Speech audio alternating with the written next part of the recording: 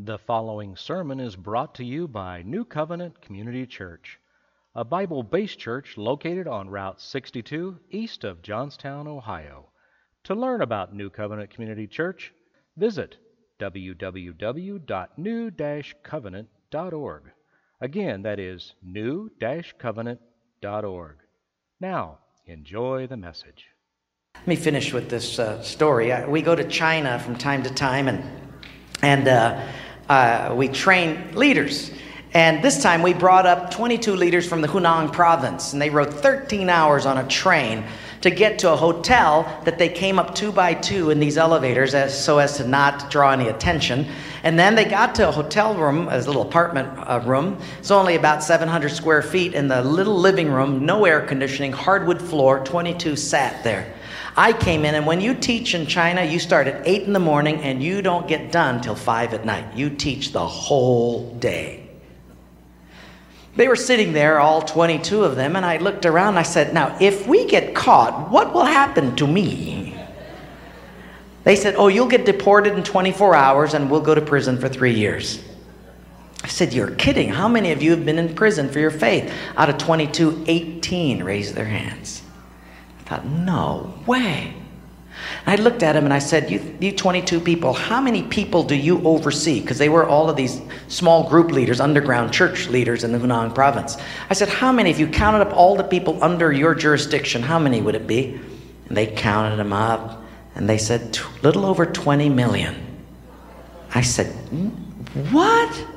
See, we forget there's 1.3 billion people in China. This is crazy. Well, I had 15 Bibles and I passed them out. Obviously 7 didn't get them. And I said, let's turn to 2 Peter chapter 1 and we're going to read it. And just then one lady handed hers to somebody next to her. And I thought, interesting. Well, we turned there anyway, and as we started reading it, I understood why she gave it away. She had memorized the whole thing. She just recited the whole chapter. When it was done, I went over to her at a break and I said, you recited the whole chapter. She says, oh yes, I've memorized many chapters. I said, where did you memorize many chapters? She said, in prison. She said, you have much time in prison. So I said, but don't they confiscate the Bible? She said, yes. So people bring in scriptures written on pieces of paper and they bring it in. So I said, but then if they find that piece of paper on you, won't they confiscate that? She said, oh yes, that's why you memorize it as fast as you can. Because even though they can take the paper away, they can't take what's hidden in your heart. I thought, wow. Well, after 3 days, you fall in love with these people. And when it was done, I said, how can I pray for you? I'm going to go back to America, and you guys have been just so wonderful. How can I pray for you? They said, Wayne, you guys can gather like this whenever you want to in America. We can't. Could you pray that one day we'll be just like you? And I looked at him and I said, I will not do that. Big incredulous eyes looked at me and they said, why? I said, because you guys rode a train for 13 hours to get here. In my country, if you've got to drive more than an hour, people don't come. You sat on a wooden floor for 3 days. In my country, if people have to sit more than 40 minutes, they leave. You sat not only here for 3 days on a hard wooden floor, but you did it without air conditioning. In my country, if it's not padded pews and air conditioning, people don't often come back.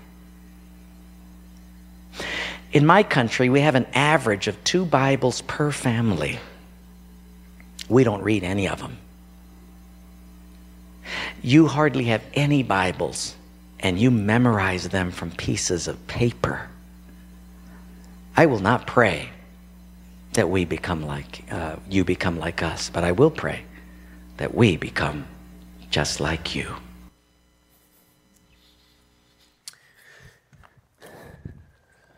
So 2 questions that I believe, hopefully, came to the surface after seeing a video like that.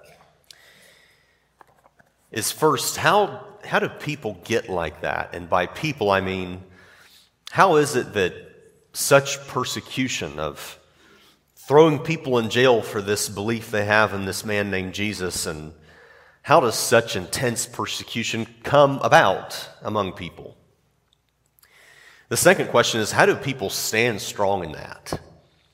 What makes it such that a group of believers would ride a train for 13 hours to partake of some training over the course of 3 days, sitting on a hardwood floor with no air conditioning, with the very real and viable threat that they could go to prison for 3 years over something as simple as a weekend training like that? So those are the two questions that hopefully we'll be answering today with God's Word. And you can be turning now, if you would, to Acts chapter 4. We have been in the book of Acts, going through numerous pieces, but overall seeing the model that God gives us out of His Word for the early church in ways of preaching and ways of being and the things that they were convinced of. And today we will be hopefully seeing a better understanding of persecution to answer those two questions. How does it get going? How does it start? And what causes a group of people, what causes a person to stand strong in the midst of those things? So if you would, join me in prayer.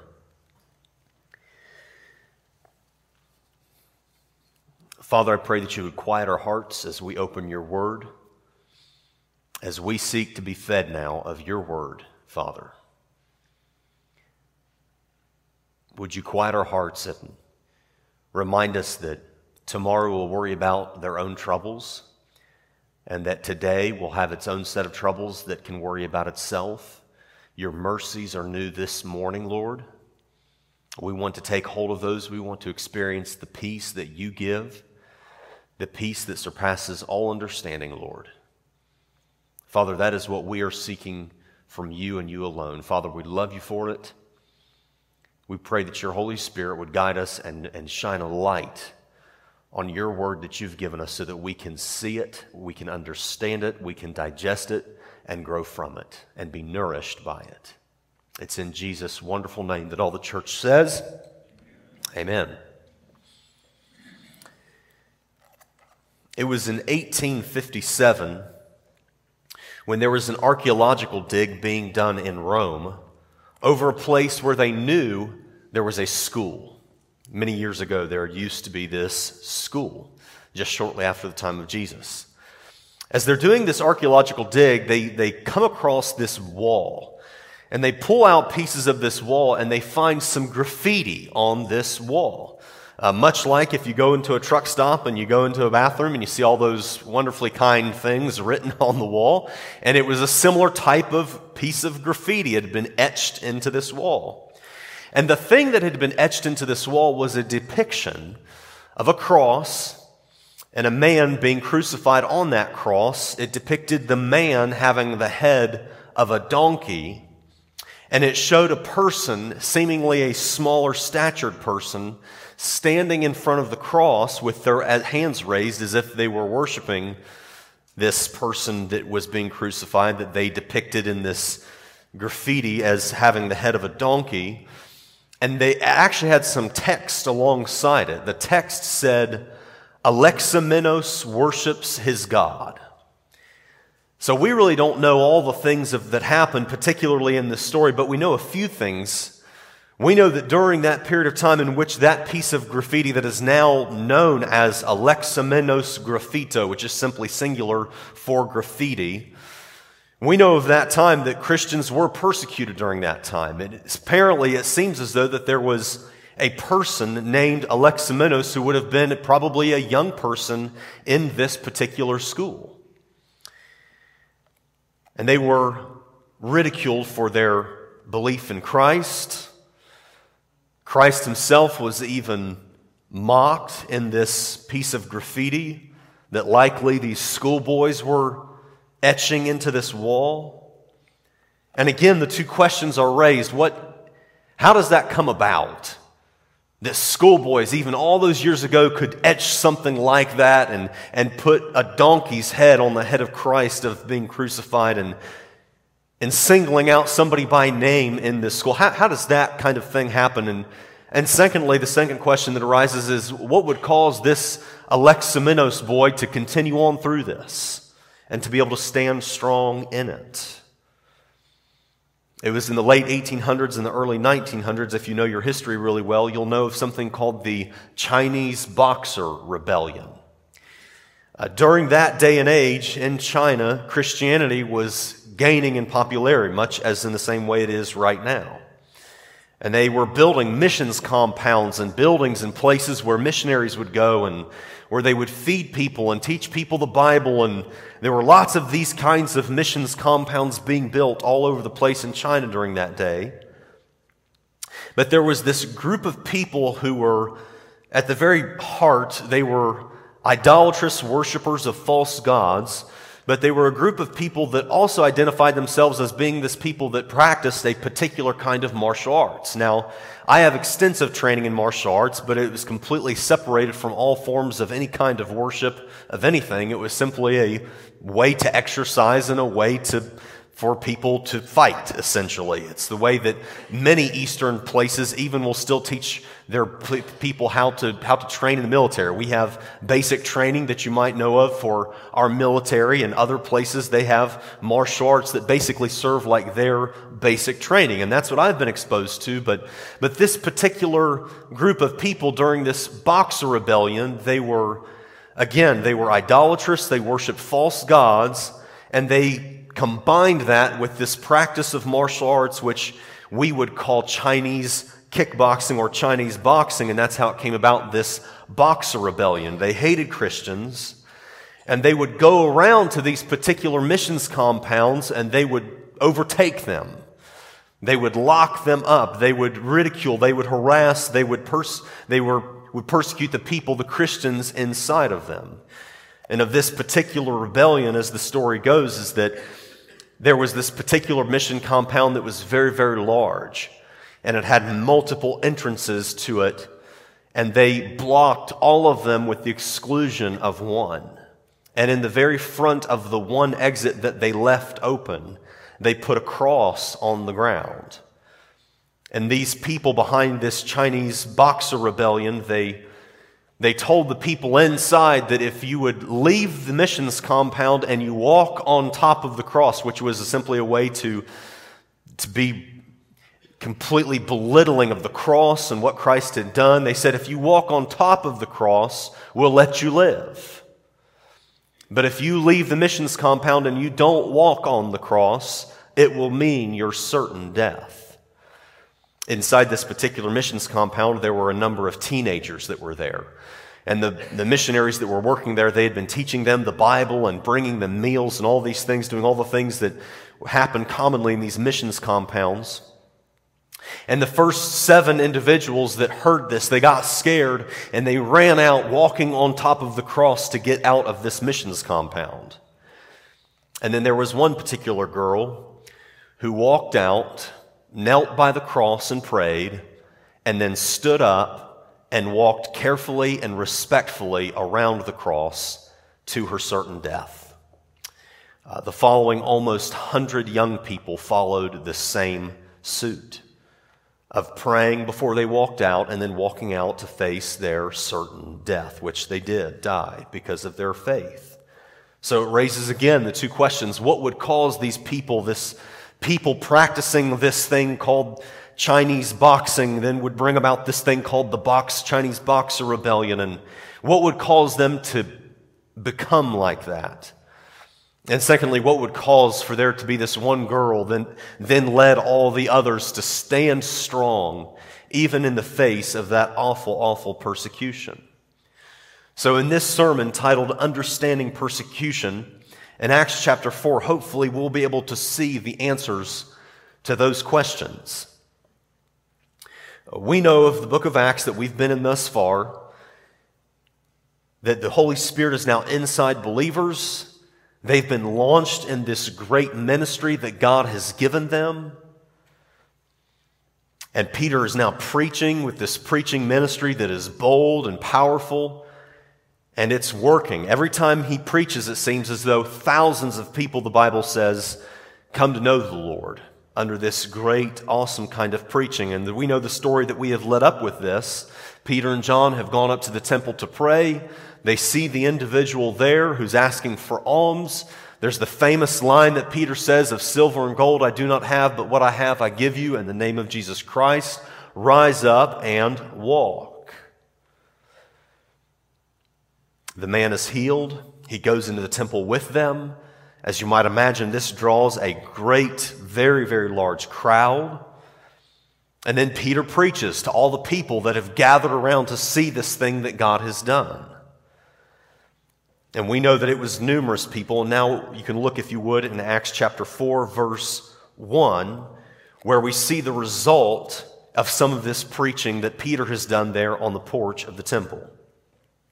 It says, now as they spoke to the people, the priests, the captain of the temple, and of the Sadducees came upon them, being greatly disturbed that they taught the people and preached in Jesus the resurrection from the dead. And they laid hands on them and put them in custody until the next day, for it was already evening. However, many of those who heard the word believed, and the number of men, everyone say men, and the number of men came to be about 5,000. So what we understand happening here is Peter's preaching, and it's not just some small crowd that's gathered together. The people that were there were probably well more than 5,000. We know that it was 5,000 men who came to believe. It doesn't even include the number of their wives and their children. So we know that conservatively, we're in the ballpark of probably 10, 15, maybe even 20,000 people that have come to believe based on just as what has happened from Peter preaching in this kind of way of putting this great need to show people their great lack of holiness before God, and then to show them that Christ is the way, that He is the one you must repent to. He is the one you must turn to and have His righteousness covering you. Now, this obviously ruffled the feathers, and that's putting it very lightly, of the priests, the captain of the temple, and the Sadducees. So you might say, well, who are these groups of people? The priests were people that were in charge of the temple to do the customs that were common in that day. They were like the Old Testament pastors, you might say. Then there was this captain of the temple, because we know that all three of these groups were the ones that arrested Peter and John. So you have then this captain of the temple. Now the captain of the temple was more like what you might think of like a police officer or a guard. They were there for the purpose of keeping the rule, making sure that nobody broke the law in that area. The captain of the guard is who they were. Then you have the Sadducees, and you say, well, who are the Sadducees? The Sadducees were like the priests, but only in the way it is that they were seen as a little bit more important. They came from a particular lineage.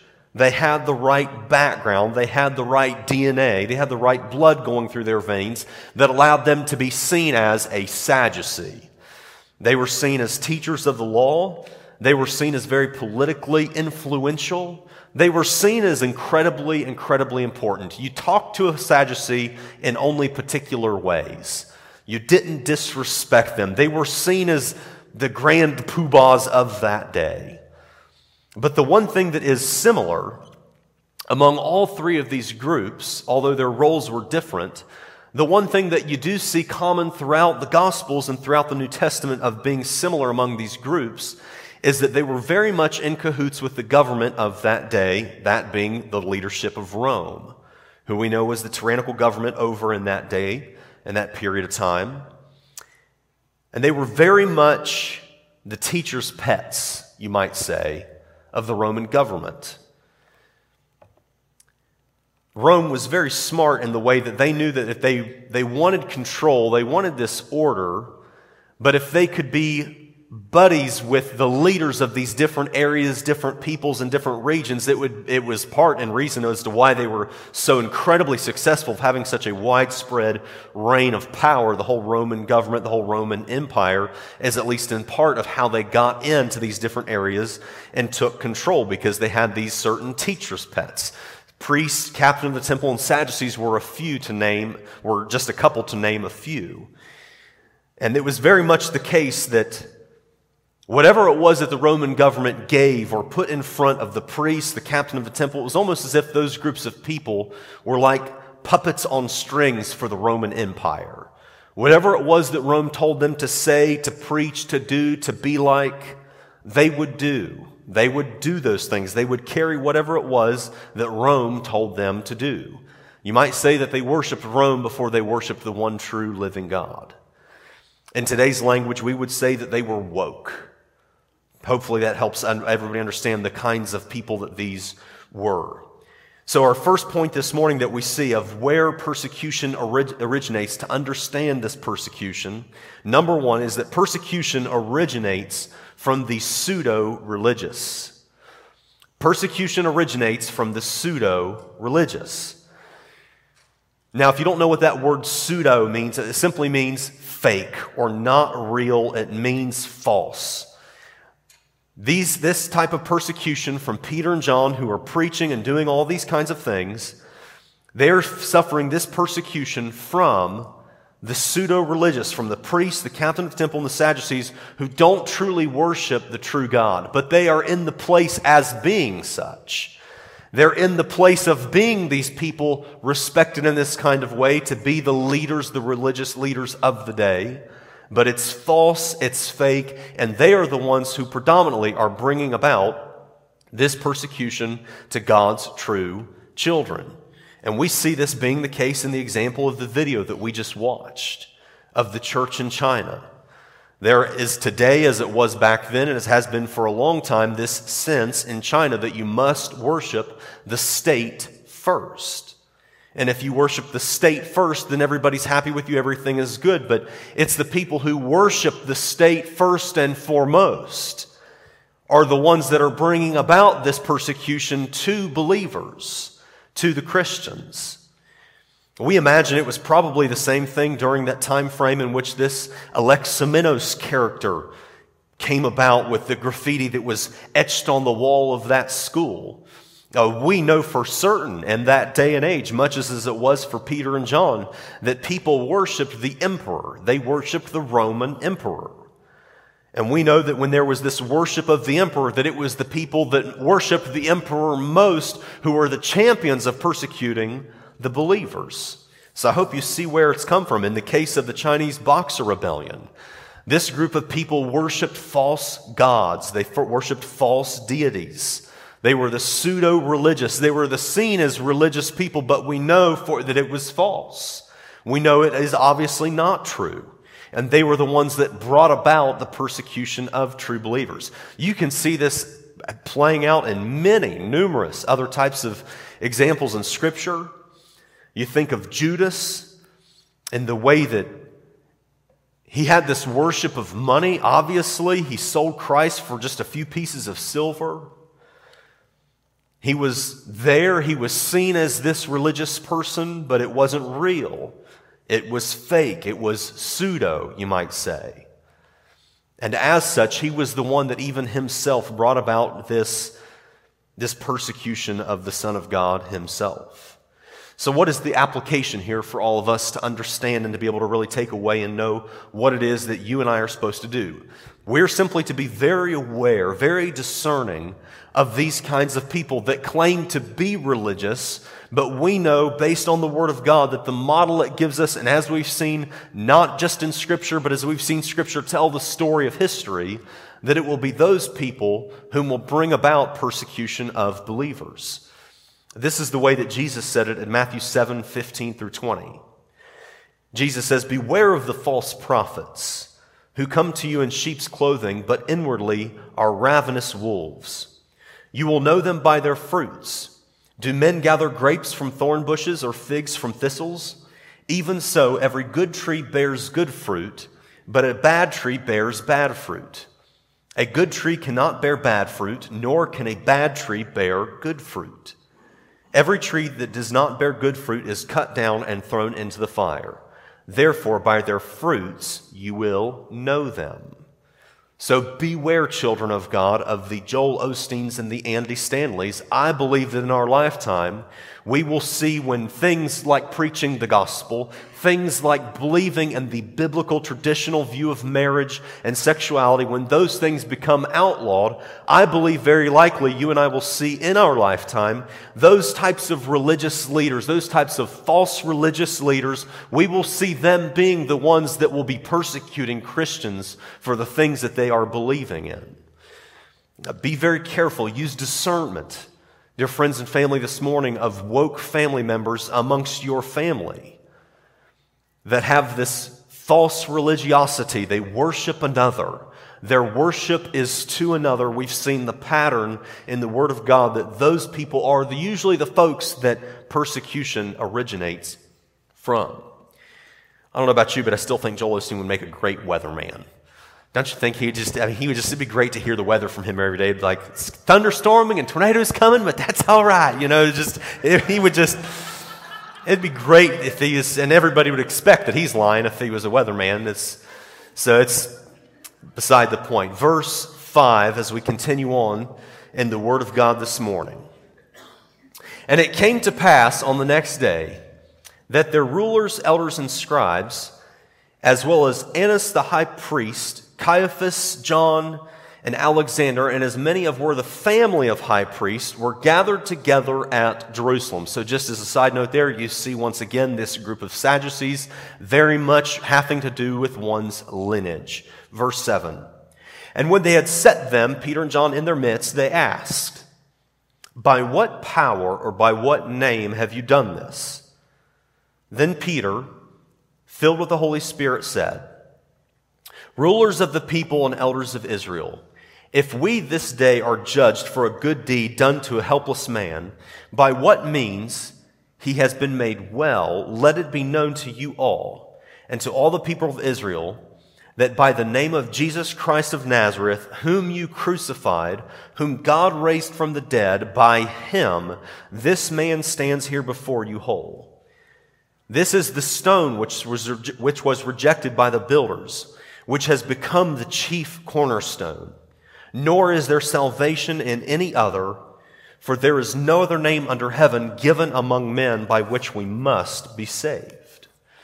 So before we go on to verse 13, let me simply mention here that now for a third time we see Peter preaching in this particular kind of way.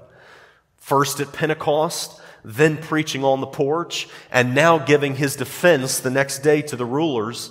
He preaches in this kind of way of outlining people's great wickedness in the absence of Christ, outlining people's great guilt of sin that they have, outlining people's great need for something more than the righteousness that is within them. He outlines that, and then he shows the perfectness in Christ, the power that's in Christ, the ability that only Christ has that people need. That is now the third time that we have seen Peter preaching in this kind of way. Let it be true for you and I when we gather together. Let it be true for you and I when we preach to our family and friends the truth and communicate the truth of the gospel.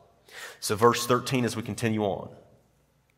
Now when they saw the boldness of Peter and John and perceived that they were uneducated and untrained men, they marveled. And they realized that they had been with Jesus. And seeing the man who had been healed standing with them, they could say nothing against it.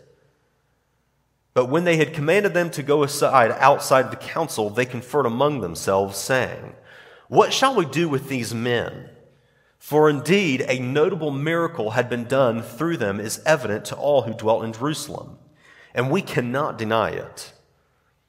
But so that it spreads no further among the people, let us severely threaten them, and from now on they speak to no man in this name."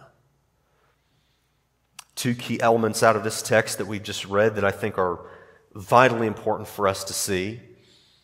The first of which being this mention of uneducated and untrained men. Peter and John were fishermen. They were known as the blue-collar workers, which in today's world, blue-collar worker probably means you're richer than everybody else today. But back then it was seen as a low low occupation. It was seen as a not high thing that they had done. This is what the uneducated people did. And they were not talking to the Sadducees in the way that the Sadducees were used to people talking to them. They have this amazing defense of the gospel, this very clear outline of communication of who Jesus is, what he has done, and why it is that people need him. And the Sadducees are not used to this kind of thing. They are used to people referencing them and revering them as these high political stature people that must be spoken to in a certain kind of way. And God is not a respecter of persons, and neither were Peter and John on that day. 1 Corinthians 1:27, it says, "But God has chosen the foolish things of the world to put to shame the wise. And God has chosen the weak things of the world to put to shame the things which are mighty." They were uneducated and untrained men. And the reason for all of this, the reason for all of this stirring, the reason that the Pharisees and the Sadducees and the captain of the temple and all these people that were seeing that something was so incredibly different about these two men, these uneducated, these untrained men, the thing that they saw, the thing that they noticed was very different. The thing that caused all of it was that they had been with Jesus. They had simply been with Jesus. And that means something very significant for our church, because it is not about this hierarchy of who's got the most influence and who's got the most education. Those things didn't mean anything in this situation. It was actually the fact that they were untrained that people even more so noticed. They had been with Jesus. God had given them this boldness, this spirit of correctness in preaching that they could not even deny. And boy, is that good news for you and me today, that it is not about some kind of game that the world would be playing of who's most important, who's most influential. Man, and don't get me wrong, church, I do believe that it is vitally important that we study to show ourselves approved. That is absolutely certain. But boy, there is just so much that takes place when we have just been with Jesus. There is so much life transformation when we have simply spent time with Jesus. So much so even that people will even notice that something has been different. Something is different about these people simply because they had been with Jesus. I wonder how much stock we've put in just time of being with Jesus. I wonder how much we have relied on human intellect and our own influence and our own ability to be liked, when really we need to study. Don't get me wrong and hear me clearly. We absolutely need to be students of God's Word. There's no question about that. But I believe also upon the authority of God's Word that we need to be spending time with our Jesus. If you believe it, say amen. So our second point this morning, as we shift gears slightly, moving on to a different element of this text. Second point this morning is that truth doesn't matter to the pseudo-religious. Truth does not matter to people like the Sadducees, like the captain of the temple, like the priests. They worshiped another. Their version of truth was so skewed based on what simply the Roman Empire told them to do, believe, say, etc., etc. And it didn't matter the fact. They even outlined it. They even said there's nothing we can do to refute the fact that this man who was born a paralytic is now standing. He's walking. And it was through these people named Peter and John who had spent time with this man named Jesus. They knew that. When they conferred among themselves, that much was absolutely clear. It was a fact that he was walking.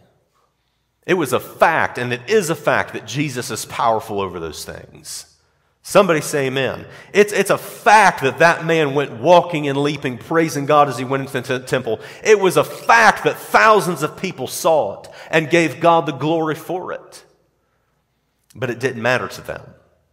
The facts did not matter. And we see the same being true in all the other examples we've looked at. In the video we watched in the Boxer Rebellion in China in the late 1800s, early 1900s, the fact was that all the way back then and even now is that Christianity was creating and is creating a very peaceful people for China. But the facts don't matter. The fact is that it was making a peaceful, loving, quiet people. But to the pseudo-religious, to those who worship the state of China first, the facts don't matter. In the time of the Alexamenos character that we mentioned with that graffiti that had been etched on the wall, we know during that period of time that Christians were blamed for not paying their taxes. And the reason that it started was, if you remember, when the people came to Jesus and the Pharisees said, "Jesus, is it lawful to pay taxes to Caesar?" And you all know what Jesus says. Our Lord said, "Render to Caesar the things that are Caesar, render to God the things that are God's." Now, that what Jesus said got skewed around and it got twisted, and people said, the leader of Christianity, Jesus himself, said that you shouldn't pay taxes. So there was this great big rumor that came about saying that Christians didn't pay their taxes, and very much perhaps the boys that were making fun of this Alexamenos character for worshiping Jesus, it was probably common knowledge among the culture that Christians were the ones that didn't pay their taxes. But the facts, and the people in higher up government in that day and age knew this, and even now there are archaeological digs that go on currently where people will find old tax documents with names and the tax amounts and all that they were charged and everything, and it was found that Christians were the ones, actually predominantly more than any other group of people, that were paying the proper amount of taxes and being honest in their dealings. That was the fact. But facts don't matter when there are people who worship another. Truth becomes this ambiguous thing that you decide for yourself. I hope you see that clearly. The fact was that before Judas Iscariot himself was the very person, the very Son of God himself, the very one, the only one who could do anything about the sin of Judas himself. That was the fact. That is what we know absolutely to be true. But it didn't matter for Judas and his false religiosity. His worship was to that of another.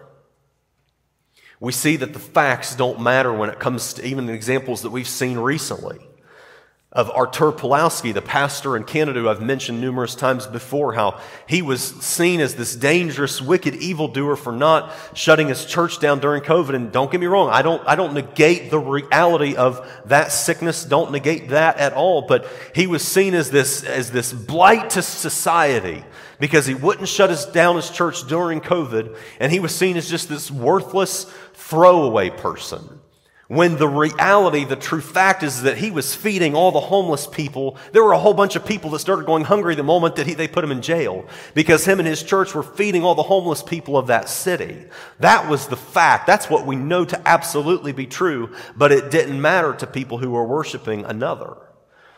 So I hope we've seen how these things come about, this persecution originating from people who worship another, and how the truth really doesn't matter to that group of people. So that gives us the answer to the first question we asked of how does persecution originate? How does it come about? And then the second question then becomes the apex question of why is it that people go through that? Why is it that Peter and John were willing to go through whatever, and we're going to continue preaching Christ? How did that happen for them? What about why is it that the believers in China, in the video that we saw, that they were going to stand strong, even if it meant that there was this real looming threat of going to prison for 3 years to be able to attend a weekend training conference in this tiny little apartment? How does that happen? How does that come about for people? How does it come about that there can be this teenager that there's this cross laid on the ground and all these crazy people that worship false gods that are ready to murder anyone who doesn't defile the cross in the way that they say to, and a young teenage girl can kneel down and know that she's going to lose her earthly life based on what it is that she's doing, but she does it anyway. How do those things come about? Look, if you would, to verse 18 as we see the answer. So they called them and commanded them not to speak at all, nor teach in the name of Jesus. But Peter and John answered and said to them, whether it is right in the sight of God to listen to you more than to God, you judge. For we cannot but speak the things which we have seen and heard. Everyone say seen and heard with me. Ready, set, go. Seen and heard. So we know that something powerful happened inside of the things that Peter and John had seen and heard. And we have the Gospels, don't we? We know some of the things that they saw and heard. We know particularly Peter, James, and John, there were three things that only they saw that Jesus brought them to see. Perhaps Peter and John in that moment, as they're being threatened by these people, these pseudo-religious people who don't care about the facts and what's true, that are sitting there who do have real legitimate power, and they're telling them, threatening them, don't preach in this man named Jesus again, don't preach that name. And I just wonder what they were thinking about when Peter says, we can't help but tell about the things that we've seen and heard. I wonder if they were thinking about when there was that man named Jairus who came running to Jesus saying that his daughter was sick.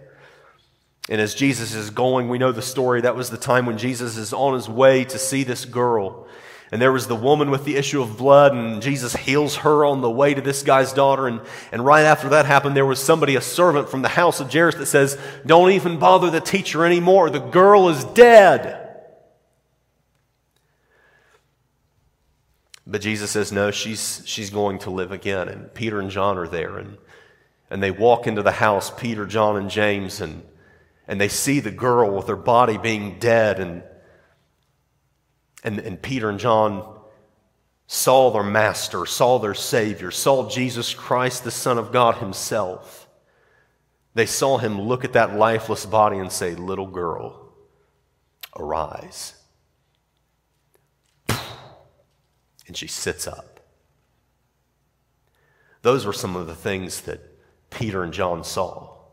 They saw the transfiguration where Jesus took them up on that mountain, and they saw Jesus like taking a glove off of a hand. They saw him take off his humanity for just a brief moment, where his face was shining like the sun and his clothes were glistening white. Where they saw Jesus talking with Elijah and Moses. They saw things that could not even be conceived in the human mind, but were of no power, of no stretch of Jesus' power whatsoever to be able to be transfigured like that before them. They saw that. They experienced it. They saw and heard those things. Peter and John were there when Jesus was praying in the Garden of Gethsemane. When they see Jesus, their loving, wonderful Savior and Master, as he's coming to the full grip and weight of what Jesus himself was about ready to go through. And he is in such anguish. His emotions, his body is in such anguish that the Bible says he begins to sweat blood. They saw that. They saw that they started to see the full weight of their sin be placed on that man. They saw the full weight as they saw Jesus hanging, bleeding, dying on the cross. As they saw the full weight of their sin being atoned for. And they saw that man whom they loved, whose name is Jesus, they saw him die. They saw him take him off the cross. They saw him put him in the borrowed tomb of the man named Joseph of Arimathea. They saw those things, and then 3 days later they saw him walk out of that grave. Those were some of the things that they had seen and that they had heard that so moved them, that allowed them to look straight in the face of persecution and say, do what you're going to do. We can't help. We can't help but preach and teach about this man named Jesus, to tell about the things that we have seen and heard. And boy, I just wonder if we've seen and heard Jesus like that. I know I've shared with many of you, a number of you, as I've talked to you, and I don't think I've ever shared this from the pulpit before, but there was a book I read in seminary called The Great Evangelical Recession. It was required reading for seminary, and when I read it, my first thought was, this book is the most foolish thing I've ever read in my life. And the reason I thought it was the most foolish thing I've ever read in my life was because the thesis of the book, the main idea of the book, was that the true church, the actual number of people whose names are written in the Lamb's Book of Life, Like the actual people that are children of God today are like way, way, way smaller than anything you could possibly imagine. And it was written particularly looking at numbers in America, saying that the church is like 2% of what you think it is. That you take any average group of a denomination or even an individual congregation, and maybe possibly 2% of them are actually true disciples of the Lord Jesus Christ.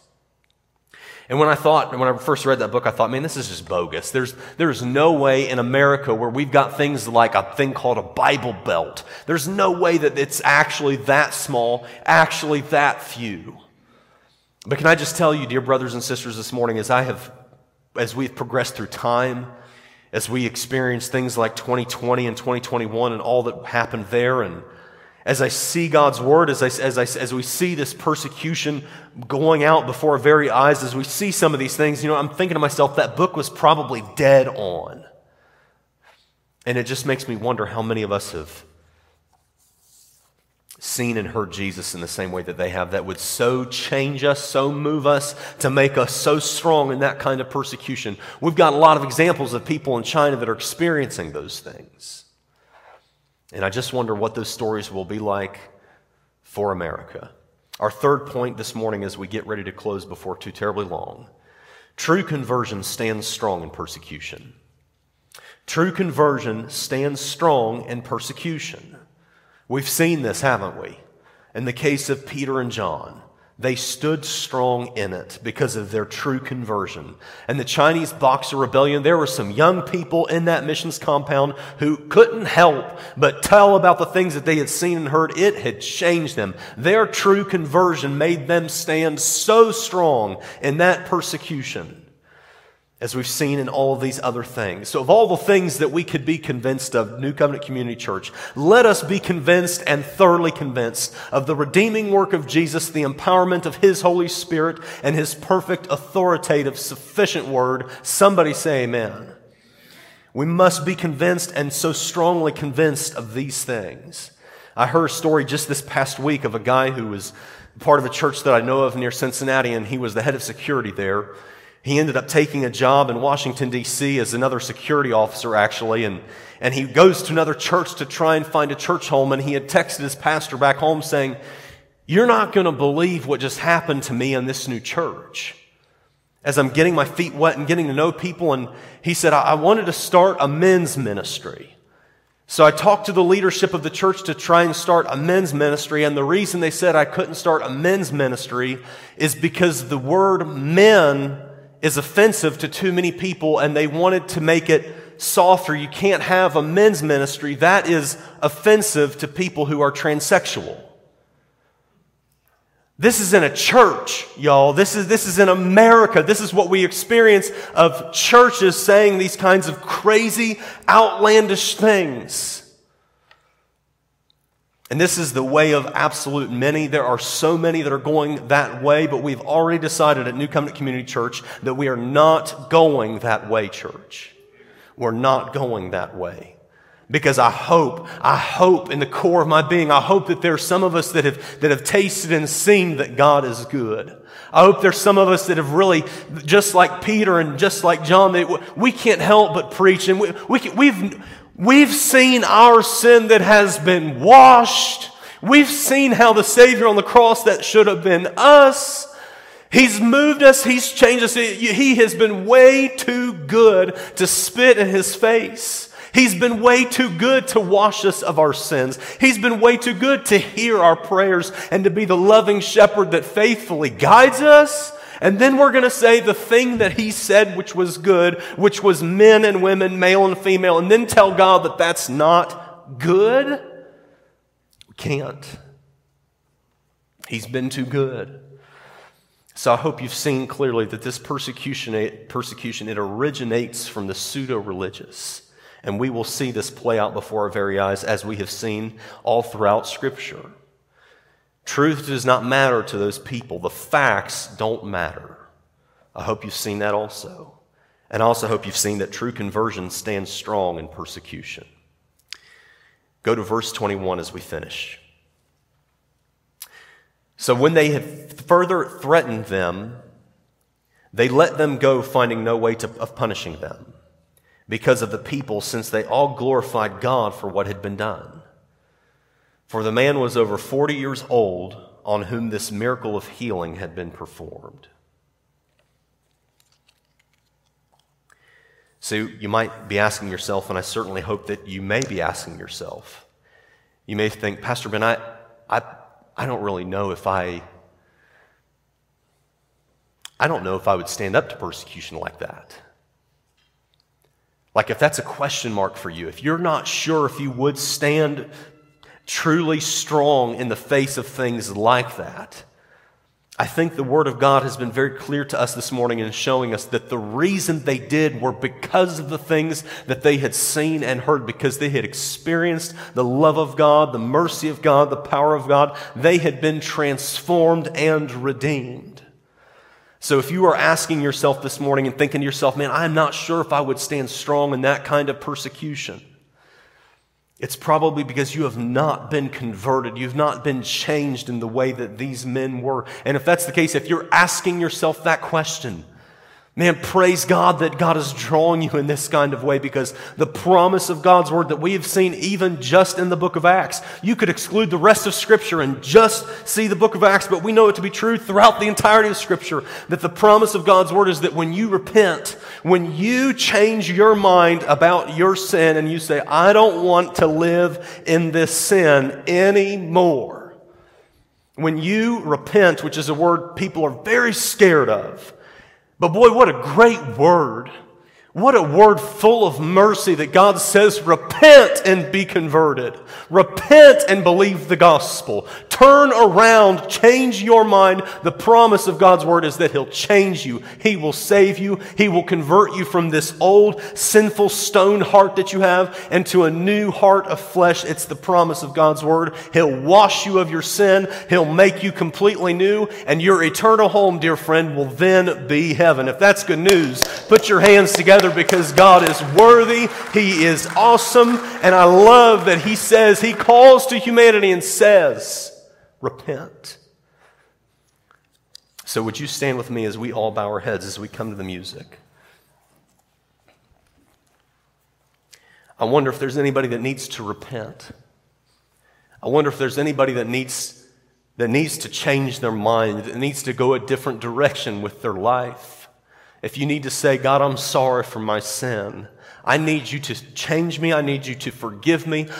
If there's been this question in your heart, and for all of us, the numerous people that are joining us online right now, if there's any of you joining us online or someone that you know of that you think, man, they probably aren't really sure about how they would stand in this kind of persecution, what a great indicator.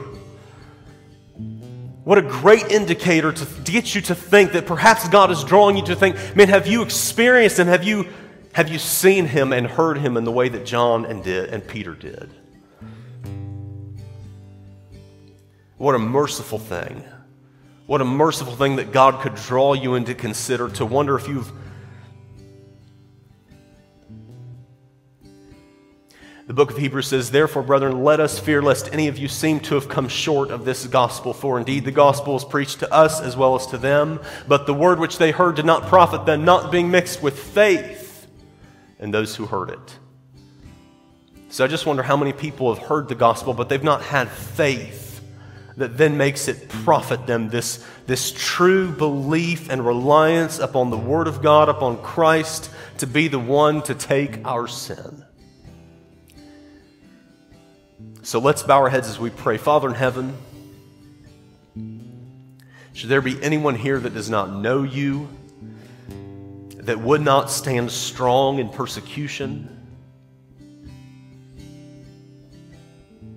God, draw them as I believe you already are by your grace. Reveal to their heart the truth that you are the only way by which we must be saved. Your name is the only name given among men by which we must be saved. So God, thank you for making the way. Thank you for taking my punishment. Thank you for standing in the gap. Thank you for being the perfect righteousness that I need.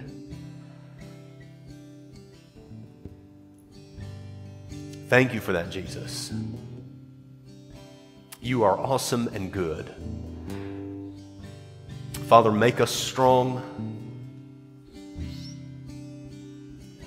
Thank you that you are not a God who has played games with us.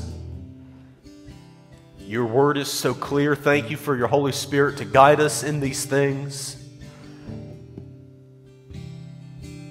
Father, give us a heart of burden for those that do not know you, for the many, many people that every single one of us know that would not stand strong in persecution because they have not seen, they have not heard the goodness of God, the power of God, the might, the mercy. Oh God, make us proclaimers of it, of your goodness and your grace. Thank you for salvation. Thank you for guiding us. Thank you for loving us. We pray in Jesus' awesome, awesome name. And all the church says, let's sing and worship together.